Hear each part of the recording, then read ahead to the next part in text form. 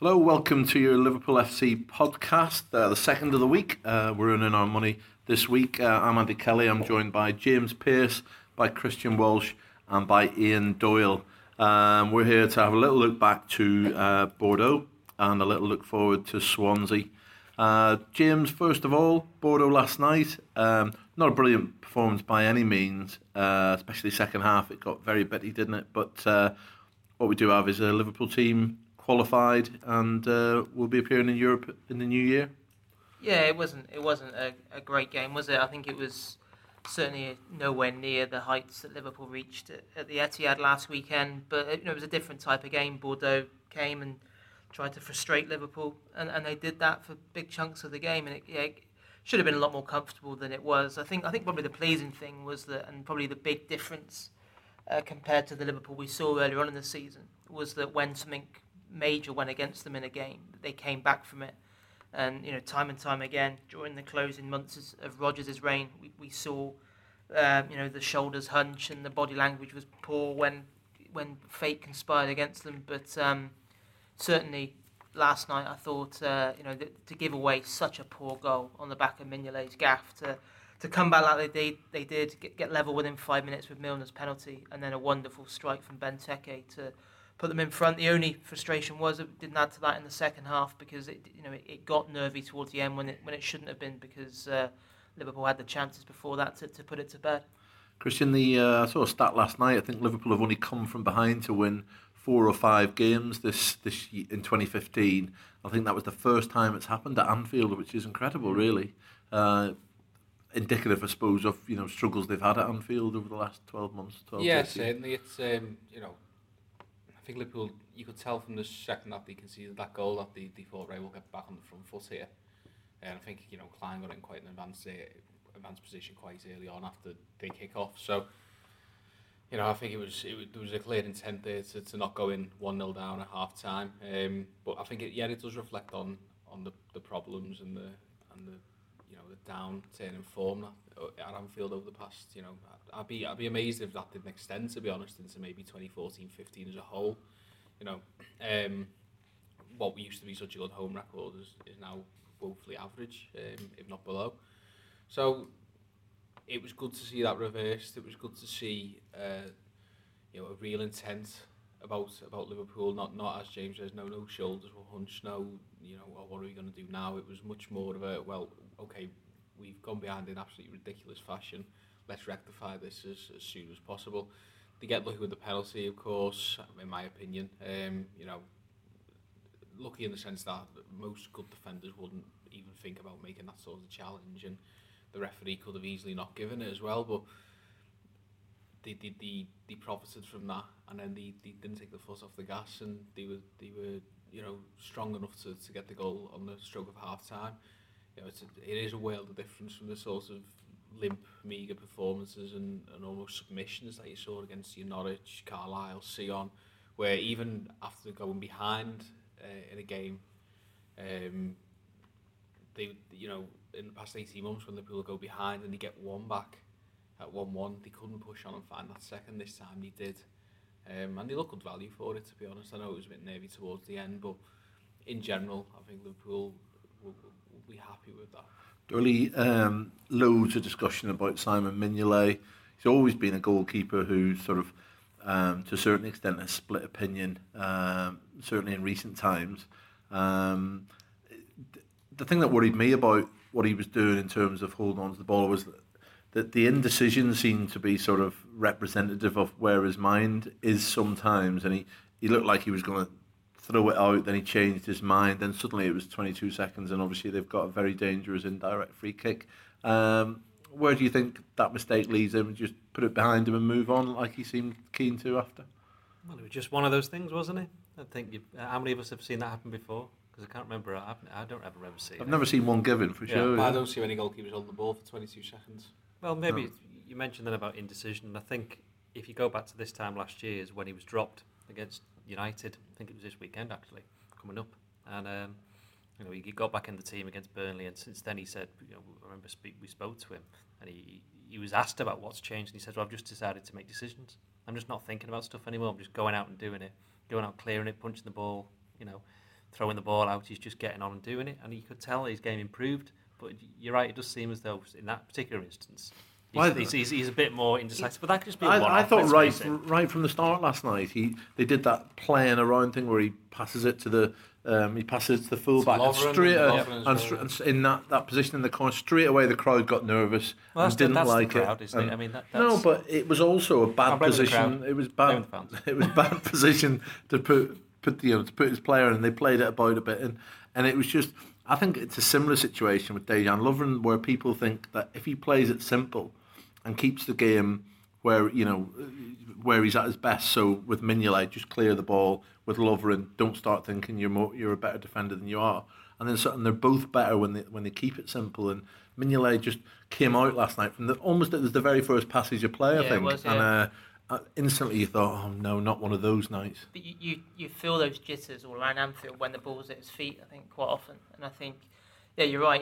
His big strengths, are his shot stopping, isn't it? That's what there's few better than him in the Premier League when it comes to that. Yet with the ball at his feet and with crosses into the box, in terms of commanding his area, those are probably the areas that you'd say are a real concern. And that's why that there will be an ongoing debate about where he stands going forward, because I think Mignolet is probably in the same bracket as quite a few players in that squad at the moment, where I think Klopp will be taking probably from now till May to run the rule over them and decide whether they are part of his long-term plan, because I think a lot of people will probably look at that last night, and I think Mignolet is, a lot of people made up their mind about him very early on that he wasn't good enough to be a number one for a prolonged period, and they'll use that bizarre gaffe as a stick to beat him with. But I don't think it affects Mignolet in the short term in terms of his place. I think Adam Bogdan has done absolutely nothing wrong since he joined, but I don't see him coming into the team. He'll probably play against Southampton in the League Cup next week. Yeah. But no, it was just one of those things that should have been avoided, because Mignolet has enough problems and enough things that people have to go at him for without him adding fuel to the fire with an incident like that. It was a little bit like what he did against Burnley when he let the ball go and he never cleared it and it went out for a corner. Yeah. And in that sense, that he couldn't decide on what he wanted to do when he ended up doing nothing, which is basically what happened on Thursday night. But since then, last season, that's where he turned his season around. So when he wasn't overthinking things. Exactly, that's what was mentioned before. Yeah, we should give some credit to the lad who finished it, by the way. I think, didn't he? No, let's not give them any credit. Bordeaux. Let's wait. Bordeaux were pretty hopeless. You could argue Mignolet sort of a fault for that, because he takes that step to the left. Why isn't he going? He's never getting it though, is he? It's top bin. He made a good save at the end. I think it was better than 4 out of 10, which could have thrown his. Could have thrown his. You gave him 4 out of 10, though, didn't you? I did, yeah, and I'd given 4 out of 10, and I've been criticised by some people for being over generous and some for being too harsh, which makes me think it was absolutely spot on. You just keep telling yourself. Well, you talk about overthinking. This is the time where a lot of players will be overthinking, because they've got a new manager, and they're thinking, well, I know what I used to do, but new manager's here. What do I do? What would Jurgen want me to do? Do you think Klopp has said to him, "I want you doing this and this," and then when that wasn't on, it confused him? I've noticed that during the warm-ups that he's been working a lot on his long throws. He's been receiving the ball and just launching them back to Achterberg or Bogdan. That's going to be all about swift transition. Exactly, that that idea of a quick. So he sort of, but maybe he's also been told, but obviously if there's no one there, don't do it. So he's got caught in this sort of go-between where he doesn't quite know what to do. An hour later he's still got the ball in his hands. So, I think you can criticise him for overthinking, but I also think it's a bit understandable in that situation, because a little bit like the Burnley one, perhaps, because let's put that into context. When he did that mistake at Burnley, he'd just been taken out of the team for the Man United game, and he's basically been dropped for Brad Jones, which no one wants to be, and it's unlikely anyone ever will be again. Whoever the Bradford number 1 isn't now.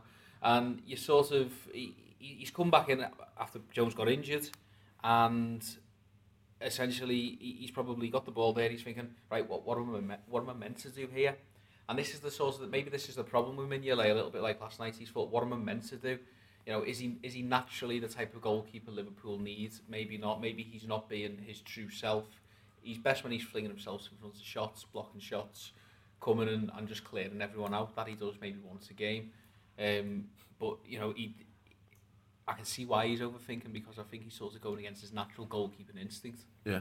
Now, I want to move on to the other end of the pitch, strikers. Doyle Benteke was, I think, rightly sort of man of the match. Obviously, got the 7 goal. out of 10. Yeah, there was no one on that pitch who deserved an 8. And I think Colo? no, absolutely not. Two crucial blocks. Yeah, but you've got to Free keep you up to the volley. Yeah. What an effort it was. Anyway, but sorry, no, the point was Benteke. But my point was that Benteke didn't do anything really for me that we shouldn't expect from him most weeks. You know, he scored a very good goal, but he potentially had chances. You know, Firmino pulled an absolutely great ball back to him in front of the Kop second half, which he should have buried. And, you know, maybe it was a couple of easier chances that he should have scored, and then he scored, you know, a very good goal. But the striker I really want to talk about was the one who wasn't on the pitch, because he was really the story all before the game.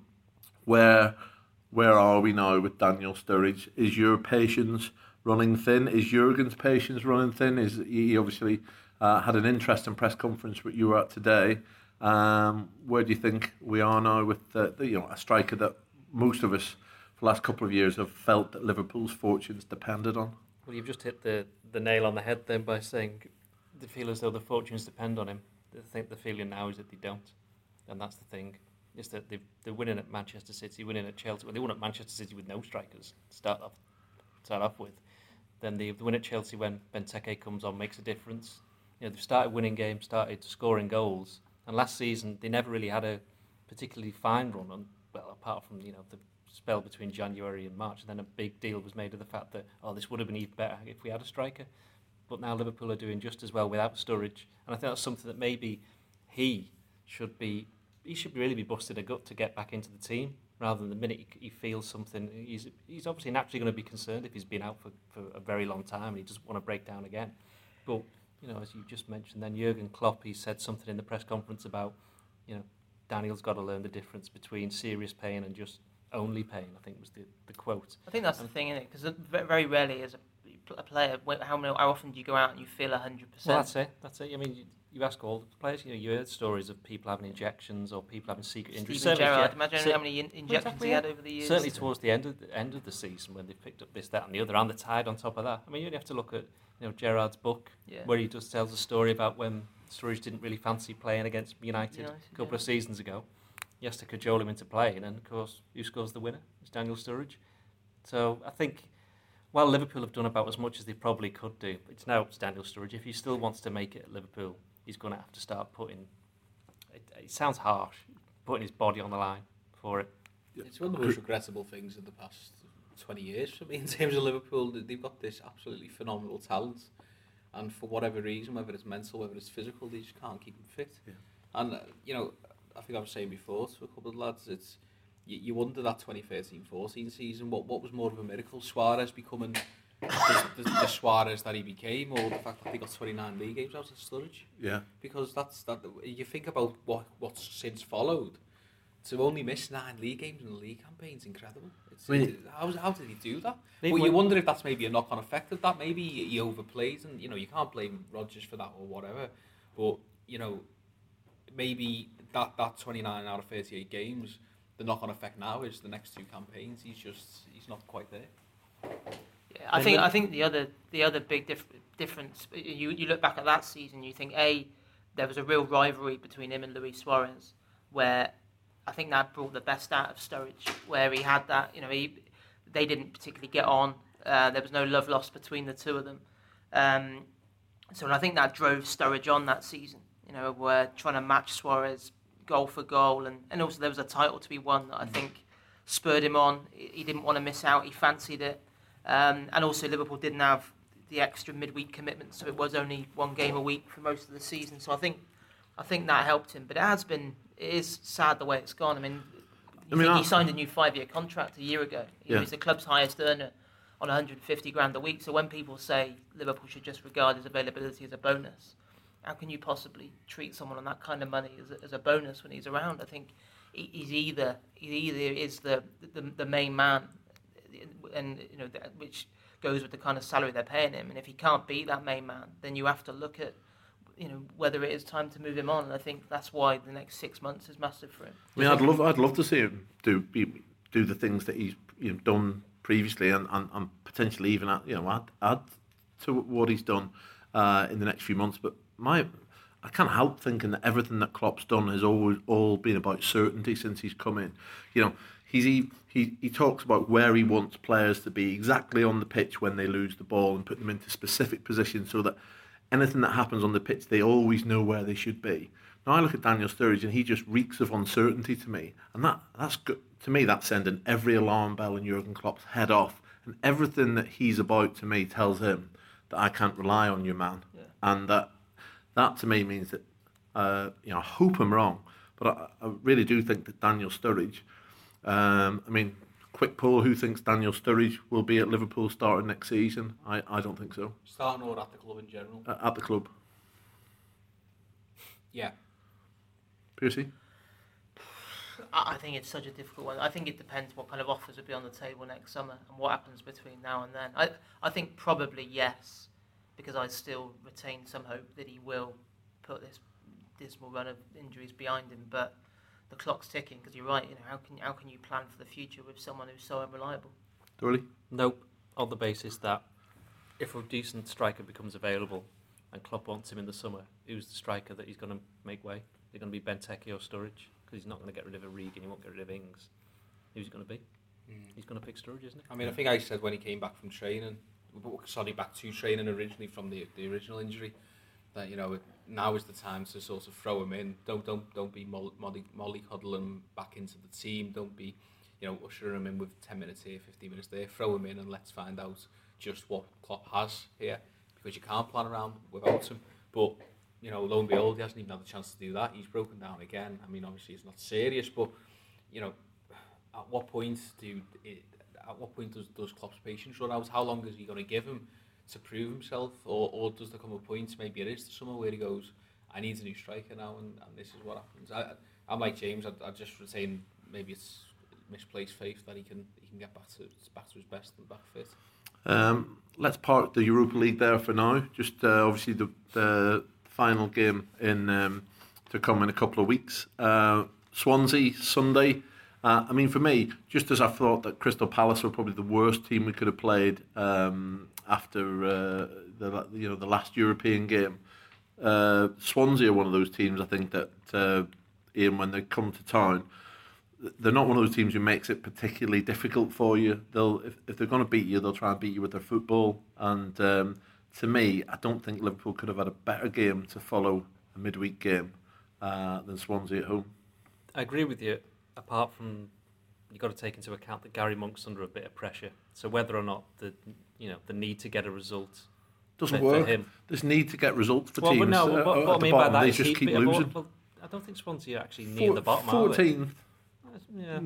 Anyway, the point being is that they won't probably come and play with the normal approach. They won't be playing the normal football that you'd expect from Swansea wherever they go. Maybe because they need a result or not to get absolutely tonked, they need to keep things tight at the back. Whether they can or not, whether they've got the players to do it. I don't think they can play that way, and I think their chairman, who obviously is the guy who'd have the decision on Monk, has always been very clear for the last few years about how he wants his teams to play, and he chooses his managers on that basis, doesn't he, Piers? Yeah, he does. Yeah. I think it is a good team for Liverpool to play against. I think you're right. They won't just come and frustrate and try and get a point, and that should play into Liverpool's hands. We've seen what happened last weekend, what Liverpool can do against a team that comes out and tries to play against them. I think Gary Monk is under massive pressure. It was interesting this week reading some Ashley Williams quotes where he said he didn't feel as if the players had done enough to come out in support of him, and that all points to a bit of an unhappy camp, to be honest. And I think it's 1 win in 9, they have looked vulnerable defensively, certainly against Bournemouth from what I saw last weekend. So I think it's a good game for Liverpool, and they just need to. It would just be such a waste not to win this game, having gone to City and sent out a statement like that. You look at the table and you think it is a must-win game for Liverpool. Really, if they are serious about challenging for the top 4, they have to be putting this one to bed. Christian, there was decent atmosphere in Anfield. I don't know. Obviously, it's sad that we say that with a sense of surprise. I thought there was a decent noise in the stadium, albeit half of it created by annoyance at the ref, I think, on Thursday night. The worst ref of all time. So we go into Swansea, obviously with a home game, and they can score goals against you, Swansea. But are you expecting us to go back to potentially the front three we saw at City with Firmino, Lallana, Coutinho if he's fit, or do you think that Benteke did enough the other night to think that he'd keep his starting place? I think Benteke did enough, but it just depends on his fitness, really. I suppose I was looking at Firmino towards the end of the game against Bordeaux, and he'd run himself ragged. I know he did have a productive game on the ball, but he was very effective pressing. He looked quite tired. So could he be the one to be rested? He could be the one to be rested, but don't know. I mean, obviously Coutinho's 50-50, and he's back in training. He's been pictured at Melbourne training, but would he risk him when you've got more games coming up, a busy Christmas period? So I think Benteke somehow will get in there. I just think as well. I think Williams and I think it's not Fazio. It's I can't remember. The Argentinian lad, yeah. He's a big fella, isn't he? He's and I think they'll want someone to occupy those back two and let the ball players, if you will, sort of occupy the space in front. So I can I don't know what he'll pick in terms of the front three, but I don't think it'll be the same as Man City or Chelsea. I think that's his go-to one for the big away games now, or even just away games in general. Don't get me wrong, I think Liverpool get space to play, and I think that front three would work. It's just I think. But Benteke's. I think everyone was quietly impressed with what the Belgian did against Bordeaux. I know he missed a couple of chances, etc. But I think he probably deserves to sustain this momentum, providing he's fit enough. Would you expect? Obviously, Skirtle was well enough to make the bench on Thursday. It was illness rather than injury that sort of kept him out. We'd expect to see him back. He'll be playing. Could be a big game for Joe Allen as well. I think from what Jurgen Klopp was saying in his press conference on Friday. That he took him off after an hour, basically, to protect him, under the impression that he's going to be playing. Because obviously Lucas Leiva's injured and he'll be up against his old club. I mean, Joe Allen's one of those players that the fans are never going to massively take to him. But got a great ovation though, didn't he? Good when he came off. He was appreciated his efforts, wasn't it? Well, that's it. I mean, they'll always appreciate somebody puts a shift in, but I think they want a bit more than that from somebody. But obviously, he's a player who's so closely linked to the Rodgers era that. Maybe needs a good performance or two just to move away from that and show what he can do under Jurgen Klopp. I think it's tough as well. It's not his natural position, is it? This the deepest midfielder. I mean, I know Jurgen's trying to redefine midfielders now with Lucas. What he said about Lucas as well, but Alan's going to need help from Chan. If we assume Chan and Milner are the two midfielders ahead, he's going to need help from both of them. He has got the physical nature of Lucas, and he hasn't got that that movement of intercepting and mopping up loose balls. So he needs the help from his teammates there more than Lucas. Well, it's been a good week for Liverpool. 2 good wins, qualification in Europe, and Swansea represent a team they should beat on Sunday. Let's hope they do. This has been your LFC podcast. Thanks for listening. See you next week.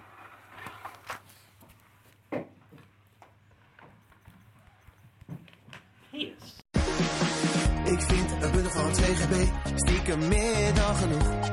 Niet omdat het moet. Nu 2 gig data met een 0 minuten bel- en sms-bundel voor maar €9 per maand. Omdat het kan. Check tele2.nl voor de beste deal voor jou. Niet omdat het moet, maar omdat het kan.